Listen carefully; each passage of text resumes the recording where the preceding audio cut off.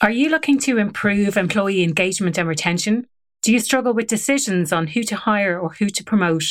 I have an amazing opportunity for a forward-thinking, purpose-led, people-first organisation to work with me on the first pilot Happier at Work programme for corporates. The programme is entirely science-backed and you will have tangible outcomes in relation to employee engagement, retention, performance and productivity. The programme is aimed at people leaders with responsibility for hiring and promotion decisions. If this sounds like you, please get in touch at aoife@happieratwork.ie. That's AOIFE at happieratwork.ie. You're listening to the Happier at Work podcast. I'm your host, Aoife O'Brien. This is the podcast for leaders who put people first. The podcast covers 4 broad themes: engagement and belonging, performance and productivity, leadership equity, and the future of work. Everything to do with the Happier at Work podcast relates to employee retention. You can find out more at happieratwork.ie.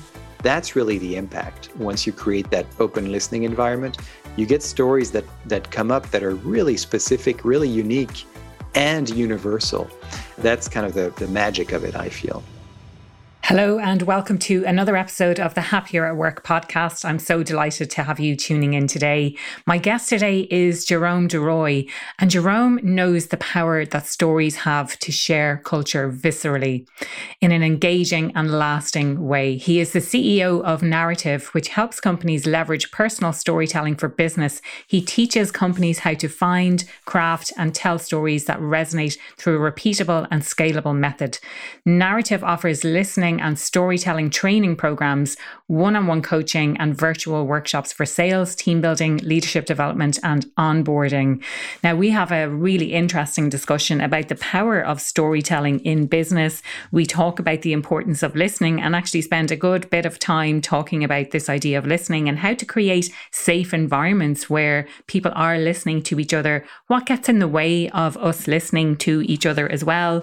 Towards the end, we touch on this idea of values and the importance of values and how to tell stories around that and where our stories actually come from, and how to use stories to really connect with people. We use this specific example of onboarding, which I know is a huge challenge at the moment with remote and hybrid, how to actually onboard someone properly. And I'm sure if you're listening to this podcast, you have experiences of both good and bad onboarding experiences wherever you're working. So do stay tuned till the end. As always, I do a synopsis of the key points that were taken from our discussion and what actions you can take as a result and what can you implement immediately. Do get involved in the conversation. I always post on social media. So you'll find me on Instagram, happieratwork.ie, or LinkedIn, Aoife O'Brien. That's AOIFE, O''BRIEN. You can also head over to the Happier at Work website. That's happieratwork.ie. Connect with me that way as well. You can send me a direct message through there. And I would love to hear what you think of today's episode. Welcome, Jerome, to the Happier at Work podcast. I'm delighted to have you as my guest today. Would you like to introduce yourself to listeners, tell them a little bit about your background and how you got into doing what you're doing today? Sure. Thank you so much for having me. It's great to be here. Yes, so I can definitely introduce myself. It's Jerome Deroy, and I run a company called Narrative Inc., which is based in the US. We have a couple of colleagues in London that also do this work, and a few people a little bit all over the world, really. Who I am, I grew up in France, actually. My father's French, my mother's American, with some roots in Ireland and other places. So there's an affinity there for sure. But really where my story begins is probably when I went to Hong Kong, right out of business school. I had been doing an internship in Paris as part of the business school that I was at, which was based in Paris. And at the end of that internship, I learned of an opportunity in Hong Kong for a 16-month contract And I jumped on the opportunity and got the contract. And so this was really my first real job out of business school. And I got there, and I think it was actually, I know that it was 1999. And because the year 2000 was about to arrive, and there was lots of trepidation Y2K, around that Y2K. Exactly. Cast their minds back that far. I know, right? Those were the kinds of things we worried about at the time, right? It seems almost quaint now. I know. And so Y2K was on the horizon, and I arrived about 3 weeks really before before New Year's, and I had never been even to Asia before, so this was all new for me.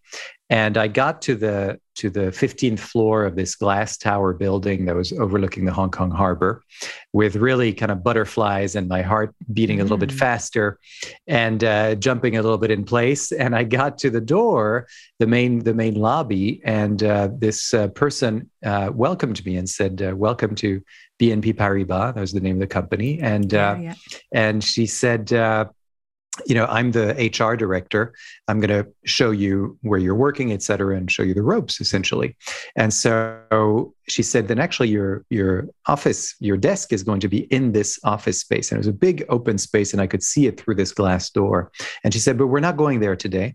And so we moved, and I followed her through a hallway that got darker and darker and darker, with less and less light and less view as we were going along, until finally we arrived into a room that only had one table and two chairs. And there were two big binders on that table. And she said, that's the compliance binder, and that's the employee engagement handbook. Employee handbook, sorry. I'd like for you to read those two in the next 48 hours. So that's how I spent my first 48 hours there. Wow. Went back home only to sleep, and then come back and finish those binders. And it wasn't until about a week later that I met a human being that was even remotely related to my job.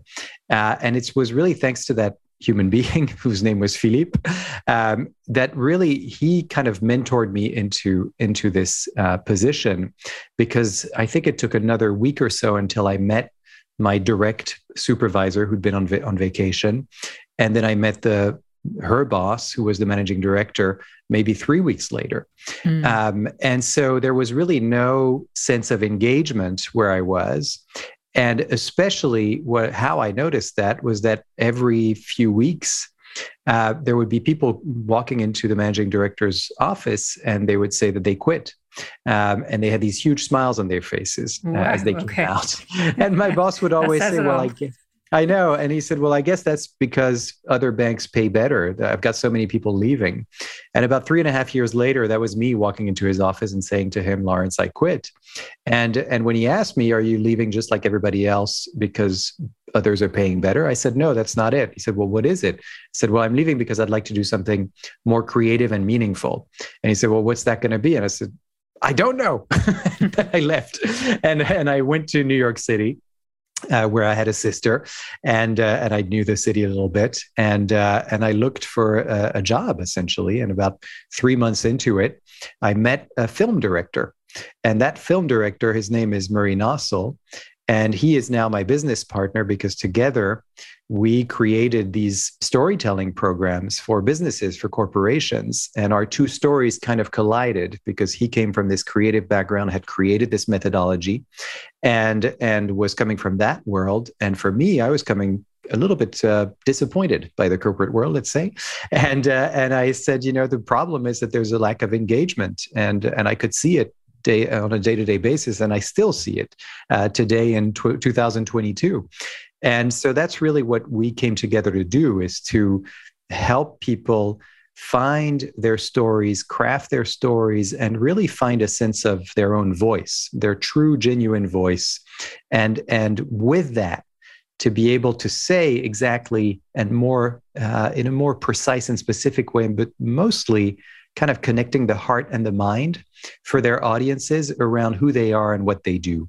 And that's what we found to be really, really effective, is to create engagement through storytelling and listening, which is an also big part of our methodology. But that's the story of how I came to do what I'm doing today. It's such an interesting story as well, Jerome. Thank you so much for sharing that. I mean, I think there's a lot of parallels, a lot of commonalities that we have already. And I like how you described it as you were kind of disappointed with corporate, essentially, you had that experience. And I think that's similar for a lot of people who start their own businesses because they become disillusioned with how things are being done and they see a better way to do things and to educate people in that way. And there's probably an awful lot of people who are disillusioned and disappointed, but they're still staying in those roles. And so maybe the conversation we have today can address some of the issues that people are having and, help them to take action towards creating better engagement at work, better sense of belonging. And, it's just, it's so interesting, but also interesting from the perspective of the managing director who was only asking people after they left or after they were handing in their notice, rather than thinking, well, why are people staying or why, rather than thinking, it's too late then to find out after someone has resigned why they're resigning, or maybe addressing some of the issues or addressing the issues from the perspective that, okay, if other banks pay more, what can we do differently to mean that people stay even if they're being paid less, Yes, rather than sort of throwing your hands up and sort of saying, well, there's nothing I can do about it. I mean, I literally heard those words, my hands are tied, headquarters won't give us more money. So as if there were no other, like you said, no other kind of solutions or incentives. And it's interesting to me because of course, this was, more than 20 years ago, but there's still that dynamic going on that, and especially with the talk of the great resignation and how do we retain people, et cetera. There's still today a lot of people who are still kind of looking at the financial aspect of things only. And I was kind of talking to someone, recently, about that. And it was interesting because there were these sort of three dynamics that she had identified when people, seek something. And, maybe it is to feel that sense of belonging, but there's kind of three elements to it. And the one is the paycheck, of course. I mean, it is important. But then if there aren't these two other things, which are passion and environment, which is your work environment, who you actually work with, then, it doesn't really work very well. And it was interesting to me because the more I thought about it, the more I thought it's true. These three elements, how passionate am I about the topic that I'm working on? This thing that I'm doing in the world. Is there a sense of greater good? For some people, that's really important. Yeah. A sense of impact, making a difference. Is there that? Or, what is my passion? Am I, passionate about numbers, passionate about tech, whatever it is? So that aspect. But if you don't have the right paycheck to go with that, then it's not going to stand. Or if you don't have the right team to work with, because I've certainly have been in situations, before my current status now and the one that I talked about on the way, certainly had lots of experiences where I really loved the people that I was working with, But on the other hand, one of those two things wasn't there, either the paycheck or the passion. So I think these are things that a lot of companies and people in general fail to see as a combination, what's the right balance of things. And I think the more that people, not just the leaders of companies, but even as a job seeker or anyone really, as an individual, kind of thinking of those three things and, what is it that maybe there's a priority among the three, but what's that balance that you want in your life? Yeah. No, it's a good point, I think, to question and how important is that? And it might be that it's different things have different level of priority for different people, and that might change throughout their life as well. So if, one thing that comes up a lot, I think here, especially, and at the moment, there's a housing crisis. There's house prices in Ireland, especially, are really high. And, I was reading something the other day about house prices being overvalued and heading towards a bubble situation where, if the bubble bursts, then, the houses are going to lose their value, basically. But things like a paycheck become really important when you are looking to go for a mortgage. And that's when that becomes kind of maybe at the expense of those other elements, that becomes more important. But I think for long term and over the long term, it's really important to consider the other things, like who are the people I'm working with and what is the impact that I'm having. Yeah, and it can and should evolve. My priorities in my 20s were not the same as they are today in my 40s. Absolutely. So yeah, I think that's true. And what I really see almost on a day-to-day basis is that if you're able to kind of connect with the experiences that you've had, and what are the stories that you have in your own life, and what can they show you essentially about the path ahead. That's sort of it's almost like a way of taking stock or inventory and sort of seeing what is that story that's been running through my mind and through my life, and how do I need to change it? Is there a new story that needs to be told? And I'm so fascinated by this whole concept of storytelling, and especially when it's the stories that we have in our own head. And, what is the story you've been telling yourself about your career? And I talk an awful lot about imposter syndrome. So, that's kind of the story that could be running in our head is, I'm not good enough to do that. I'm not good enough to go for that promotion. But there could be a broader story that we tell ourselves about our entire career, or people from that place don't do that thing, or who do I think I am? And especially in Ireland, we have this concept called notions. And, if people get notions above their station, then it's kind of, you want to take them back down again. So there's all of these different stories, I think, that we have kind of societally, but also inherent in how we think about ourselves and how we narrate our own story. So if we're telling our career story to someone, how are we explaining that? What does that kind of mean? Yeah. Well, the interesting thing about that is that it really all starts with listening. And, as my intro story kind of alluded to, when I met Murray Nossel, who's the founder of narrative, he was the one who really kind of created this methodology. And it was born out of a crisis, a health crisis at the time that's not so unlike the one we've been through the last couple of years. But except that at the time it was HIV and AIDS, and it was when people were dying because there were no medications that exist today. And he's originally from South Africa and came to the U.S. to become a playwright. After having been trained as a clinical psychologist. And then he went back to school to pursue a PhD in social work. And as part of his PhD in social work, he was placed in a program that took care of people with HIV and AIDS. And this was in the early 1990s. And he could see that all around, in different areas of New York City. At the time, you could see these young people who were kind of hunched over, walking with canes and big black marks on their faces, and other parts of their bodies, and then they would just disappear.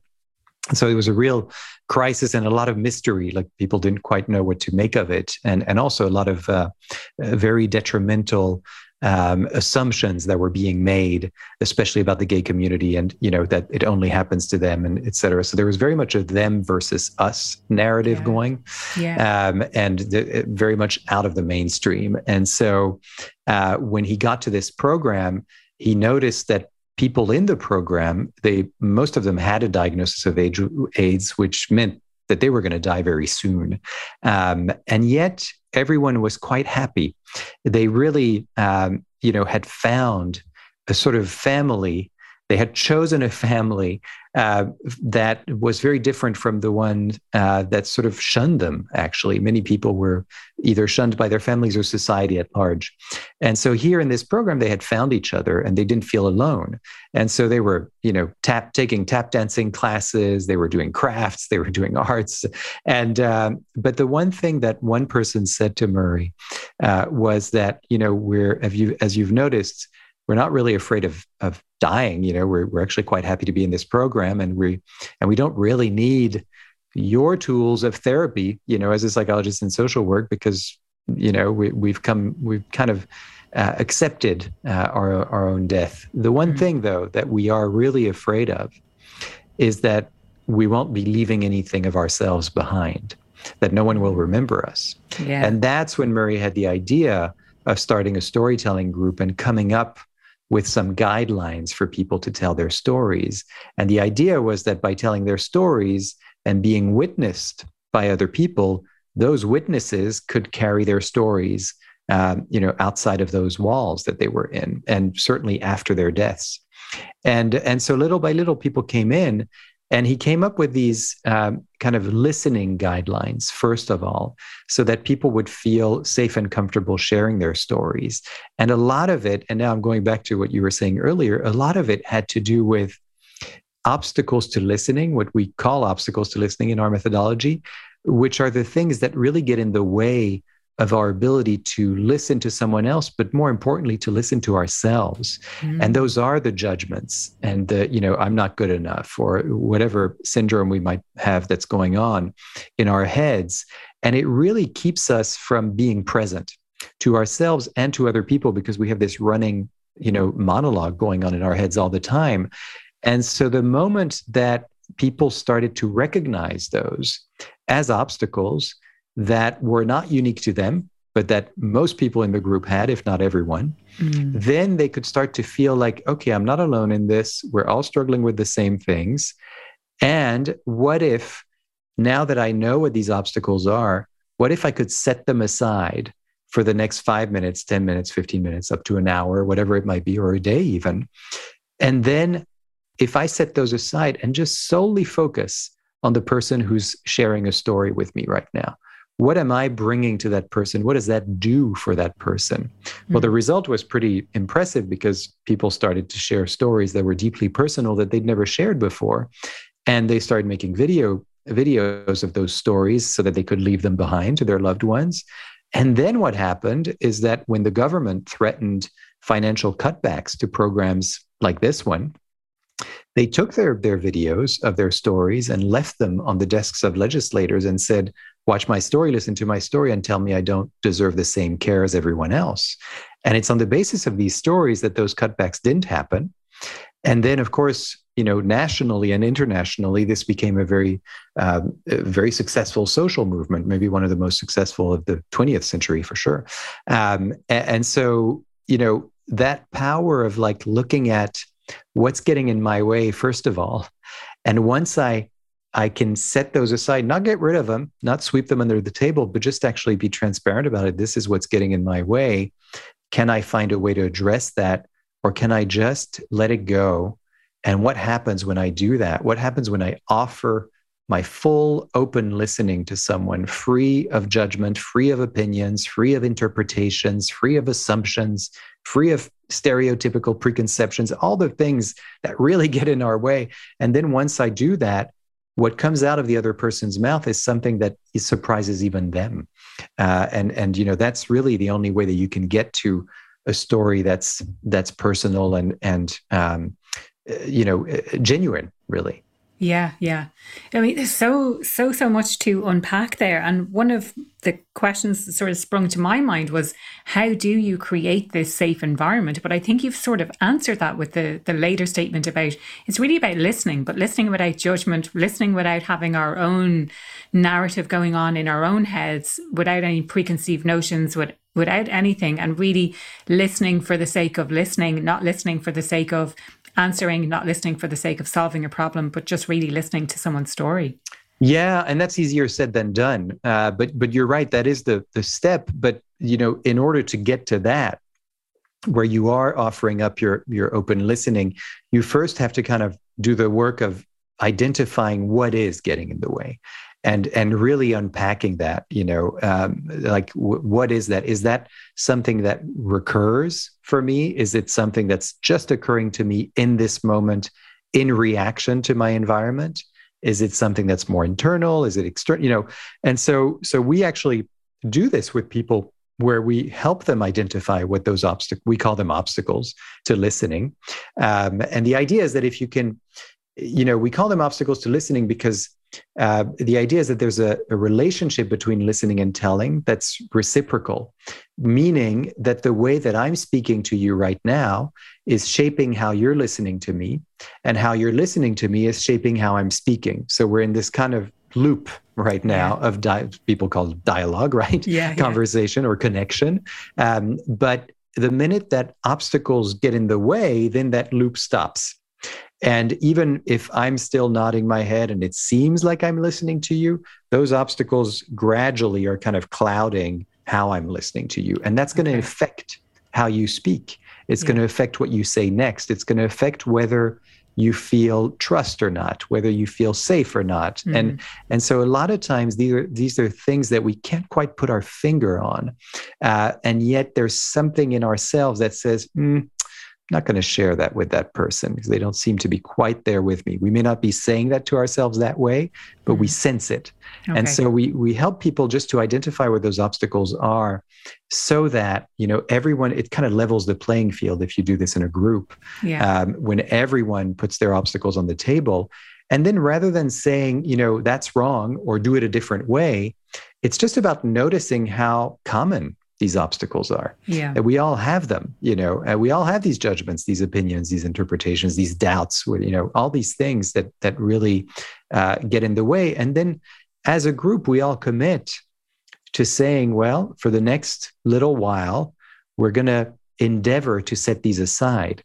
And as we go along, we are going to tell each other when we have obstacles to listening, so that it's not about so that you as a speaker or storyteller or presenter, it's not your responsibility to take care of the people that are listening to you. It's their responsibility to take care of their own listening and the way that they listen. So we kind of put the onus on the listener rather than the storyteller, and that takes off the pressure. And that's also part of creating that safe space. Is, a lot of times when you feel the pressure that you walk into a room and I'm going to have to speak, your heart beats faster. I think public speaking is like the worst fear, worse than death. Yeah. So it's something to work with. So rather than saying it's all on the storyteller, it's actually all on the listener. Yeah. And it's amazing that once people really do that work and they endeavor to set those obstacles aside, then people feel much safer and much more comfortable. But it does take some work around listening first. Yeah. I imagine it does. Can you share what some of the obstacles are? So if people have opinions or judgments, what kind of things, if you're sitting in a group, what kind of common things come up for people? Yeah. Oh, that's great. I love that you asked that. So yeah, we've actually categorized 5 obstacles to listening, or 5 categories. And the first is just, what would be what we call external or environmental obstacles. So things that have nothing to do with you, but it could be, just that there's a loud noise going on in a room or outside, some drilling or things like that. Or maybe even, kids in the background that are getting in the way. So external obstacles, that's kind of the first one. And people usually notice those pretty quickly, and you may be able to do something about it. So if there's a lot of noise in this room, you might be able to move into a room that's less noisy, right? The second obstacle is around your body, physical obstacles. Is there a place of pain? Are you thirsty? Are you hungry? Are there physiological, biological needs that you have? And then if someone starts to speak to you while you have that need, it's very hard to listen to someone. So we ask people to notice that as well. And that will come up a lot if we're doing a training and it's about 12 o'clock or 12:30 and people are ready for lunch. And usually it's like, yes, that's the obstacle I have right now. Yeah. But again, you might be able to do something about that. You could go to the bathroom if you need to. You could go get a drink. You could, whatever you need to do. The ones, the next 3 are much more difficult to do anything about. The third one is internal obstacles. And that's kind of the to-do list. It's what's going on in your head around tasks. Did I forget to do this? What am I going to do after this? And you're kind of thinking about what's next all the time. And you've got this sort of chatter going on in your mind. And I'll get back to these last 3 that I'm talking about in terms of addressing those. The fourth, we've alluded to it, that's what we call meaning-making obstacles. And that includes judgments, opinions, interpretations, right? So the minute someone walks into the door, even unconsciously, we have an opinion about them. We have a judgment about them based on their shoes, based on their haircut, whatever it is, accents, things like that. There's something that happens. And then the last one is relational. And that's the relationships we have with other people. And just to give you an example, for instance, if someone is meeting with the CEO of a company, well, maybe that creates an obstacle because I'm not the CEO and they're the CEO. Maybe they know better than me or whatever, or I have to impress them, or, judge or police or whatever. There's these associations that we make with certain labels and certain titles. And so for these last three, we always say that it's not like there's any magic solution to address those. The first step is just to notice that it's there. What of these 5 obstacles are recurring for you? Are you noticing things in your environment, but you're willing to put up with them, thinking that they're not important, even though clearly they're getting in your way? If you're constantly noticing that there's noise, that there's people around, maybe that's something you can address. Maybe start to look at that, right? And see how that changes how you listen. And for the last 3 that I mentioned, the internal, the meaning making, and the relational, what are those relationships? Do you have a lot of opinions that occur to you with certain people, maybe, people that you're used to talking to in a certain way? So for example, in my own life, maybe this is happening to me right now because I'm visiting my parents. And so, these are the oldest relationships, right? Yeah. Since I was born. And so there's a lot of, judgments and assumptions and just, this is the way things are. This is the way that person is. So every time I meet with my mother, at some point she's going to tell me a story because she's a fantastic storyteller. She's from the South in the US and has all these great stories and comes from that background. And so she starts to tell me a story and I get excited. I always get excited first. And then I remember that it's hard for her to get to the point. And then I realize that I've heard that story before. So I kind of have to stop her, and then it becomes very frustrating. And and now I'm asking myself, well, what if I put that aside? That frustration, that judgment of, I know what's coming next the moment she opens her mouth. What if I stayed in that place of excitement? What if I set for myself an intention of listening to my mother with excitement, with curiosity, with a sense of discovery? How might that change what comes out of her mouth? And our whole dialogue after that, rather than immediately after 30 seconds of listening to her, oh, I know where this is going. I'm going to stop it. I'm going to stop everything. And I'm not even listening to what happened in the next 3 minutes while I was figuring out a way to stop, to tell her to stop, right? In a sort of diplomatic, delicate way. So that's just an example, but we have these relationships in our lives all the time, and especially at work, which is, 70% of our life most of the time, right? That's what we're doing all the time. We're dealing with people all the time. And so there's these obstacles that emerge that we may not even be conscious of. And so the more we can become conscious of that, the more we can sort of look at, rather than taking for granted that the way I listen to someone is just the way I listen, it's just the way I am, or the way that someone is speaking to me, that's just who they are, it's just the way that they are. I actually can shape how I listen to them. And if I can shape that in a way that's more positive, then maybe what's going to come out of their mouth may surprise me, right? And maybe I can be more open to that person and kind of come at it with a, sort of presuming positive intent, right? That's an expression I heard once in a corporate conference, and I thought that was great. That someone would receive emails, and rather than saying, that person's emailing me again to ask me something that they should know, well, rather she turned it around and said, no, I'm going to assume positive intent on every email I receive. And it really changed the relationships between her and her team members into something much more positive, where they felt a lot more empowered, because she realized that the reason that people kept asking her stuff is because she didn't really delegate that much. And so people didn't really feel empowered to come up with answers themselves, but it has to start with you. That's the thing. We often think, it's my leader's problem. It's my mother's problem. It's my brother's problem. It's this person's problem, my partner, whatever. and we don't realize that actually there's something we can do. And that's just look at what is getting in your way.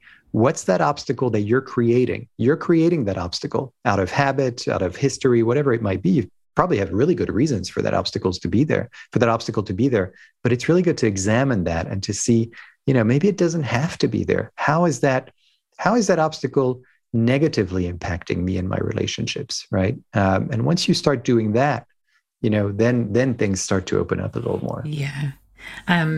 Brene Brown talks an awful lot about assuming positive intent in kind of all contexts. I think it's great, and again, easier said than done to assume positive intent always. But some really, really interesting insights there as well. And I love this idea of just noticing it to begin with. I would love to understand a little bit more about the other side of that. So if we're creating this space to allow people to share their stories, what's the impact on the storyteller? Yeah. So, yes, you're right. I mean, after we've gone through the exercise of working on our listening first, stories start to emerge, and the stories are around, particular experiences, right? And our take on this is it's really about finding a story of your own as opposed to something that happened to somebody else and using that as an example, right? For us, it's about finding an experience of your own that relates to the topic at hand and to the audience that you're trying to give this message to. So these are the kind of first things we start to think about, is like, who is this for? Why do we need to tell a story? Why at this moment?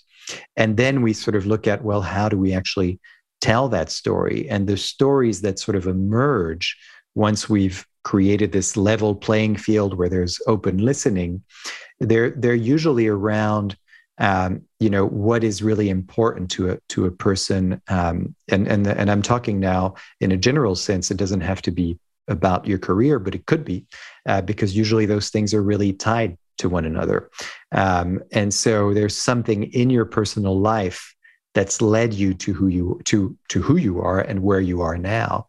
And so we ask people to kind of actively look at that, and we even ask them, what's a moment or a person, something or an event that shaped who you are today?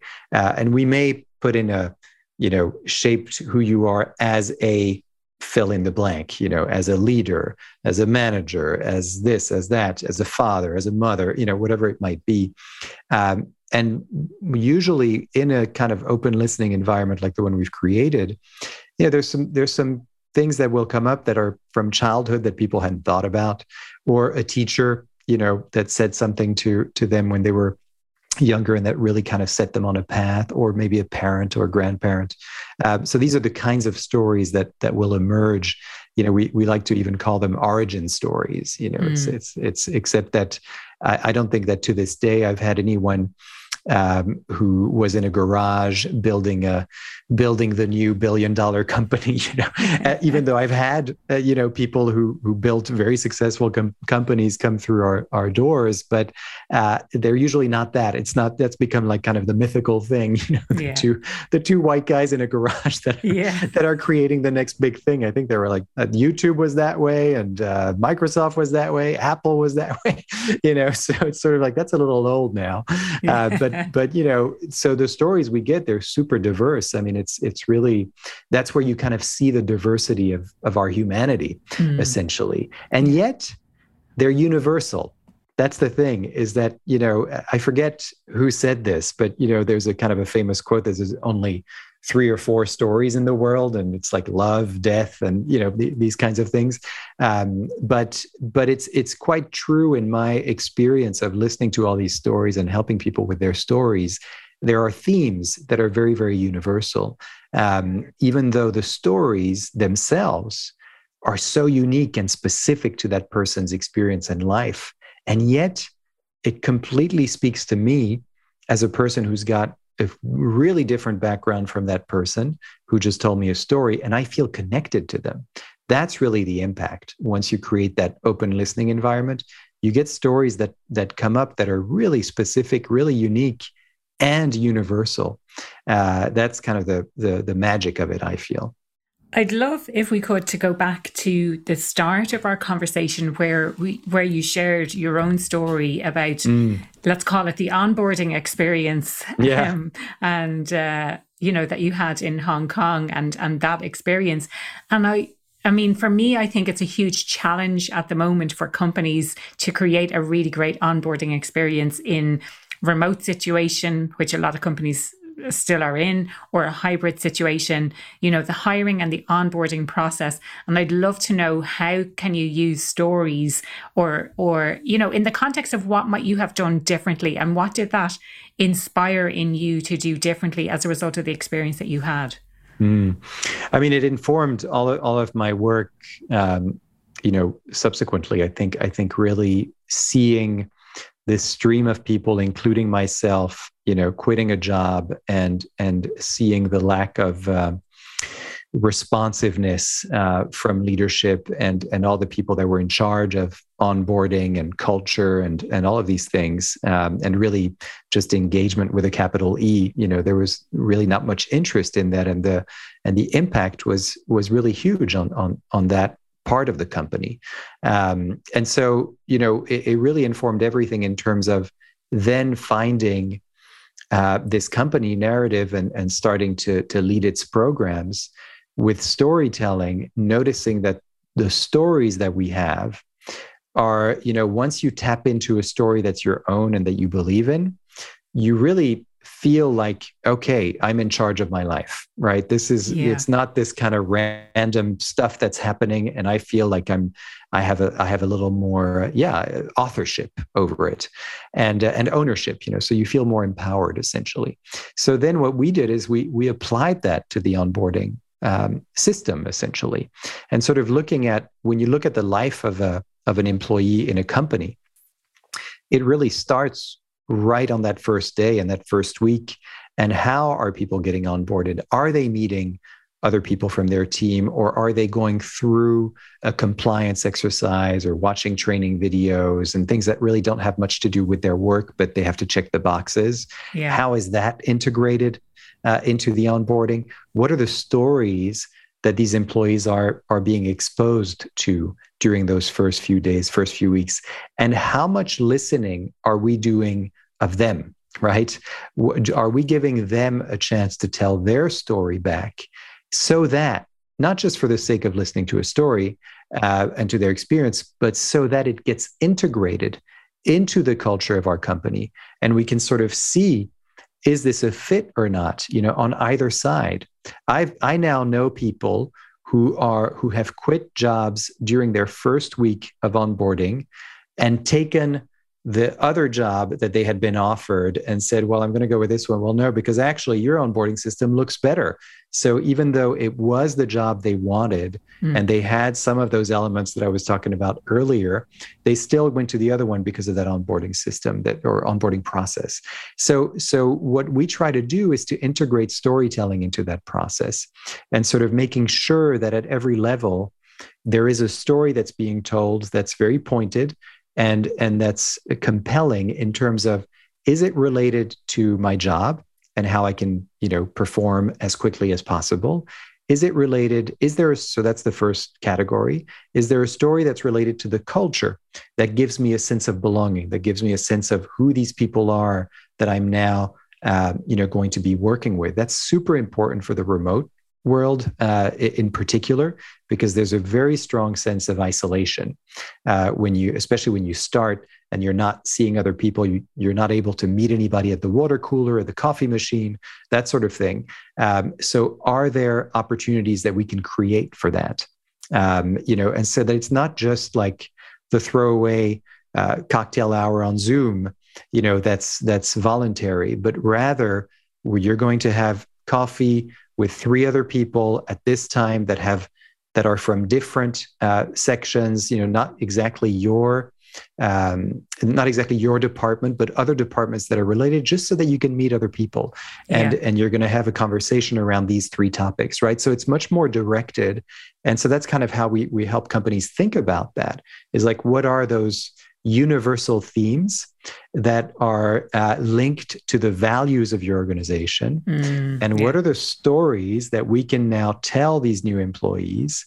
And what are the stories that we're going to ask them to tell us so that we can start a dialogue? And it usually starts with those values, which are way too often sitting in a drawer somewhere or in an email or on a wall. Email signature, posted on the wall. Yeah. Exactly. And nobody knows really what it means, because those words, especially values, right? I mean, those words they're always the same. There's always some version of trust, some integrity, accountability, all those things are in there. But we don't know what it means for that company. And the stories are what show you they show you the evidence, really. And we always do this exercise in companies that we work with, is we ask them to tell us stories that are linked to these values. And so it could be, when was that value challenged? So when you're asking something where something was challenged, you really get to see what the response was and how it ties back to that value, right? So when did something happen that was out of integrity, and how did you get it back, right? That will really show us how this company lives these values, rather than just saying that, yeah, we really believe in integrity. Well, who doesn't? But how do you actually... Exactly. Whoever says that they don't have integrity, or that they don't believe in integrity. Exactly. Even if they don't, I think our own perception of ourselves tends to be favorable, let's say. Yeah. And we're always asking, tell me the story, but don't use the word integrity if that's the value, right? Yes. And then I will tell you as a listener what values I heard. So that's kind of how we start these dialogues as well, is that we ask, usually leaders or people in managerial positions to tell stories around that. We prepare them for it. Then a new employee comes in, listens to that story, and we ask the new employee to say, well, what values did you hear? How does that relate to some of the things? And usually they'll get the word, but they'll get other ones too. And that's kind of a gift for the organization, because it's like, oh yeah, we're not just about, there is that word integrity, but there's other things that we're about that we may not realize we're about. Yeah. And maybe it's time to actually include those those words in our values if they keep coming up, So it's kind of an evolving thing as well. Yeah, I'm so glad you brought up this concept of values. It's something I talk about all the time. It's something I'm so interested in. We've spoken on the podcast multiple times in the past. It's what I did my master's dissertation research on. So I'm hugely, hugely interested in this concept. And I love the idea of challenging it and finding out, what are the real values? Because exactly as you said, Jerome, a lot of the time they're generic, or they're the same as other companies. But what's important is understanding what makes your company different, not the same. It's understanding what makes your company different, and using storytelling for that, I think is brilliant. The other thing I wanted to highlight was I can so relate on everything that you're saying in relation to the onboarding. If I think about the box ticking exercise and, you have to do this compliance online, or you have to do something for IT, or you have to sign this form for HR. And then the other side, where I haven't been asked what my background is and what I can bring to the organization and what my story is. And it's only now that you say that, I feel like that was something maybe that was very lacking, because I had all of this global experience behind me, but it was never spoken about in any conversation I had with anyone in that organization. And when I did try to bring new ideas, I was swiftly told that's not how we do things around here. And I thought, okay, so this is not a safe place to share my ideas. And therefore I'm reluctant to share any more ideas, Yeah. I mean, it's the sad truth, but I think it's spot on, because permission is such an important word here, and many people in businesses don't feel like they have permission to use their voice to bring some other part of who they are that maybe their colleagues don't know about, but that could really contribute to what it is that they're trying to do, because they don't feel like they have permission from their leader, their manager, their colleague, whatever it might be. Something got stifled along the way, and there's something that's getting communicated in the culture of that organization that tells you that you don't have permission. And so I think that's really important. I remember doing a a training for a big financial company, and it was a diversity and inclusion initiative where they were essentially gathering stories. It was right after here in the U.S. The George Floyd murder in 2020, and there were lots of social upheaval at the time. And finally, kind of a moment of reckoning for a lot of companies, especially with their Black employees. And so this company had taken the initiative of specifically, they called it the Black Leadership Forum, and they had they wanted their executives who were not all Black, actually, far from it, tell stories that could be relatable and could open up a dialogue around diversity and inclusion, specifically with their Black employees, and how the murder of George Floyd, a lot of times that came up in the stories of these executives. And it really did a lot to open people up, because this was a company that had values that they acted on and, kind of guided their behavior. Yeah. But nobody was really understanding what those were anymore in light of what was going on in society. Yeah. Yeah. And they just didn't feel like, well, who's reflecting that really? So when they started to hear the stories of these leaders, they felt a greater sense of permission to just be able to share, this is how I really feel on a day-to-day basis. And this is how it impacts my work. This is how it impacts my commute to work. And it's how it impacts my relationship with my kids. But the executive, it started with the executives not being afraid of going to those more personal places. And many of them talked about their kids, and one of them talked about having autistic kids and what a challenge that was for them. But it was all around, what stories do is that stories are always about conflict, and they're always about challenging things. And it's always, and what we try to do is to find in that story how you overcame that, what you did in the face of a challenging time. And that's when we start to relate to people, this very human desire that we have to overcome our challenges, rather than just kind of stay in a certain place. And that really opened people up, and it made them have a much more fruitful dialogue than if they just said, look, these are our values. We have to follow our values, and we should be fine if we keep doing that. I don't understand why we need to have a special thing for a group of employees at this moment. Let's just follow our values.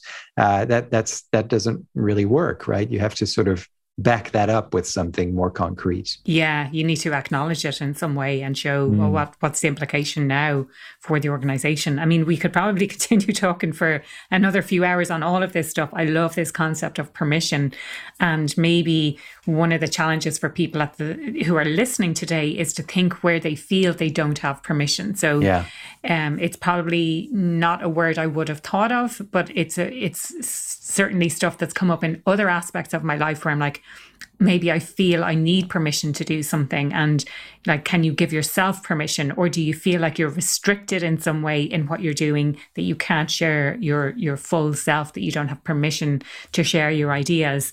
So it's a really great word, I think. This idea of stories, and stories actually emerging from conflict and challenge. And you're so right.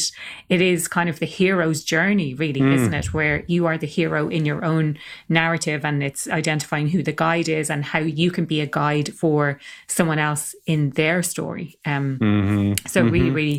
Really interesting from that perspective, I think. I think in the interest of time, we probably should wrap things up, but definitely interested in continuing this conversation another time, Jerome. But I'd love to know and get your thoughts on, what does being happier at work mean to you? Well, I definitely started out my career in a very unhappy place. so and now I'm in a much happier place. So I do have some perspective on this. But I think happier at work, what it means, I mean, I guess I'll go back to this idea of permission, right? Is feeling like you have permission, like you belong in that particular culture that you're in. I really believe that we each have our own culture in ourselves, that's been brought to us, either in childhood or the way we were raised or educated, et cetera. And then we walk into society, and that's culture. And then we walk into a company, and that's culture as well. It's work, right? And so all these cultures kind of collide. And to me, about being happier at work, it really is about harmony between those three things, between those three kinds of cultures. Myself, my world, my environment that I operate in when I'm not at work, and then my work. And how do those, is there the right balance there? And I think once you've found that balance, you will be happier because you have a sense that you can bring all of who you are to work. And so that's really what that means to me. Yeah, love that. And if people want to find out more about what you do, if they want to connect with you online, what's the best way they can do that? Well, the best way is our website, which is narrative, which is spelled NARATIV.com. So it's just one R and no E. As some people like to say, it's like a 5-year-old would spell it. And as well, we have a book that's out since 2018 that's called Powered by Storytelling, and it's by my business partner, who I mentioned, Marie Nossel. And you can find that anywhere you find books, electronic versions, hard copies. It's published by McGraw-Hill Education. And the thing that I would recommend to people is also to follow me on LinkedIn, Jerome Deroy on LinkedIn. Because I post a lot on LinkedIn in terms of blogs, and we have a podcast of our own that we started last year called Story Talks. And so you'll find new episodes there too, of course, everywhere you find podcasts, but that's usually where we advertise and promote things and blog posts. There's lots of resources on LinkedIn if you want to learn more about storytelling and listening and all of these ideas that we talked about today. Brilliant. Absolutely love it. Thank you so much for your time today. I really, really enjoyed our chat, and I'm hoping that listeners took as much away from our discussion as I have. Thank you. Well, thank you for your outstanding listening. Really appreciate it. Thank you. That was Jerome Deroy talking all things storytelling and how we can use that in business to drive better connection. I absolutely love that conversation. We probably could have gone on for another few hours, and we'll definitely continue that at another stage as well. Whether we record that conversation or not, that is yet TBC, let's say. If you would like to share your own story, if you would like to connect and continue the conversation or get involved in the conversation, do feel free to reach out through my website, happieratwork.ie, Instagram, happieratwork.ie, or on LinkedIn, Aoife O'Brien. I would love to connect with you there. Just let me know where you found me, where you heard about me, if we're not already connected. We spent a lot of our time talking about this idea of listening in the context of storytelling and the importance of listening and what actually gets in the way of that. And I really liked that approach. So really, the crux of everything is that there are 3 elements to what we do at work. It's the paycheck, and in brackets I sort of have there's prestige associated with the paycheck as well. There's the passion, so like what is the greater contribution that you're making with the work that you're doing, and then there's the environment, and that's the team or the people around you as well. So from a starting point of that, and that is the context of work, it's about connecting people to each other with experiences and stories. And I think really at the heart of everything that we were talking about, it's this feeling of being accepted for who you are. The other element of it as well that came up was that we want to, as people, we want to leave something behind. And it's almost like a legacy. Like, what is the legacy that you're leaving? Whether that is through a story or telling your story and having your story told by others, and that your story lives on after you pass away through the impact that you have had.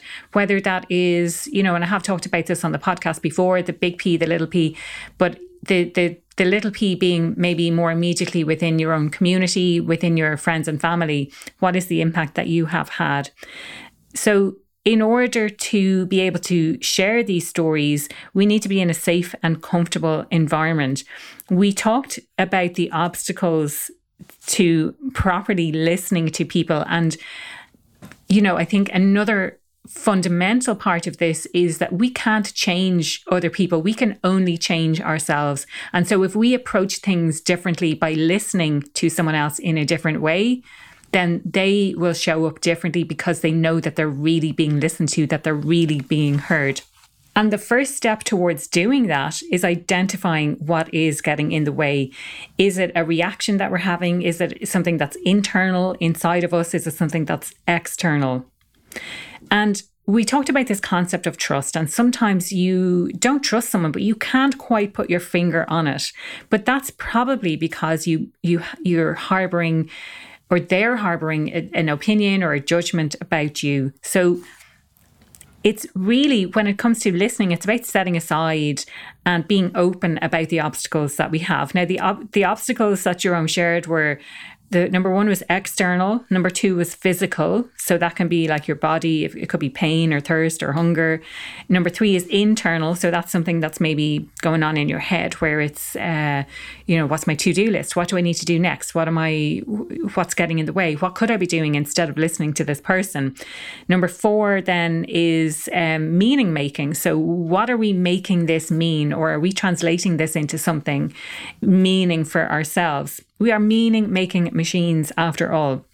And number five then is relational, and that could be in relation to the power dynamic. So the example that Jerome shared was, if you are talking with the CEO, for example, and you're not the CEO, there is that power dynamic there that you need to be aware of, and that could be the obstacle. So the first step is about noticing that it's there, about becoming conscious about it. And he did say that when he works with groups, when people start sharing about these obstacles that they have, and people may have very different stories or very different reasons for having these obstacles, but there's a lot of commonality in what they are, and fundamentally in the kinds of obstacles that people tend to come up with. And in that shared, in that sharing of what the obstacles are, it brings us closer together and shows us that we have more in common than not. Another mindset shift that we can have is to always assume positive intent. And I know I certainly have seen Brene Brown talk about this a lot. So if you just shift your own mindset to one that believes that when someone shares something, or when someone approaches you or asks for your help, that they are doing that from a place of good, that they're not trying to fool you, that they're not trying to trip you up or harm you in any way. From the storyteller's perspective, then, it's about thinking, who is this for? How do we tell our story? And why is it important to tell that story now? So I think really, again, putting the focus back on ourselves, and something that we didn't necessarily touch on the podcast, but thinking about who hears your story and who deserves to hear your story. And have you reached that stage where you have that level of trust to be able to share that story with someone as well? I'll also challenge you to think about how you tell your own story. I know certainly how I tell the story of how I founded my business. It comes from a place, again, going back to this idea of conflict and challenge that I had in the workplace, and I saw an opportunity to improve things. And the way Jerome describes it is, if you can create a sentence that says moments that shaped who you are as a blank. So that can be anything. It can be in your professional life. It can be in your personal life. And the types of stories or the types of things that come up from asking yourself those questions, or understanding where your story comes from as a blank, whatever it is that you want to define yourself as, whether that is personally or professionally. We call these the origin stories. And typically he said that there's universal themes around, there could be love, it could be death, and it's about connecting to each other through these stories. So while the specific details might be different, the underlying theme could be similar. So when you share those types of stories, it really connects us with other people through the challenges and the conflicts that other people have had in their career or in their personal life as well. Now, based on Jerome's own story that he shared, I was really curious about the onboarding and what he could learn from that and what can he do differently. So he does offer that as part of the services that he does with his organization. And I was really curious to hear about that. And it's thinking about what stories we're sharing when people join an organization, but also asking people to share their stories and what can we learn from them. So I thought that was quite an interesting approach. We talked about this idea, we touched on values and values being really, really important, and how we tell stories about our values. And values to me, and again, I have multiple other episodes addressing the concept of values. It's something I'm personally very passionate about. It's something I work with companies on as well. If you do want to know more, do reach out to me. But this concept of values and how we tell that in our stories and how it shows up in our behavior, and really challenging those, and the values we say we have, when was the last time that was challenged, and how are they really showing up, in our organization, or are they showing up, or do we have different values, or do we have additional values that we didn't necessarily list out previously? The other aspect as well is this idea of permission. And I love that idea of it's permission to be able to speak your mind. It's permission to be able to share your story. And I loved that concept because it really resonated with me. And I hope it resonates with you as a listener to, okay, where am I not giving myself permission? Or where in the organization do I feel I don't have permission to do a specific thing? So really think about that. And I would love to know, I'd love you to get into the conversation of what will you do differently as a result of listening to today's podcast episode. I mentioned the social media channels previously. happieratwork.ie is the website, and it's also the Instagram channel. Feel free to reach out to me on email or connect with me through LinkedIn, and I would love to continue this conversation. We have another great podcast coming up for you next week. Do keep your ears and eyes out for that. And I will be talking to you next week. That was another episode of the Happier at Work podcast. I am so glad you tuned in today. If you enjoyed today's podcast, I would love to get your thoughts. Head on over to social media to get involved in the conversation. If you enjoy the podcast, I would love if you could rate, review it, or share it with a friend. If you want to know more about what I do or how I could help your business, head on over to happieratwork.ie.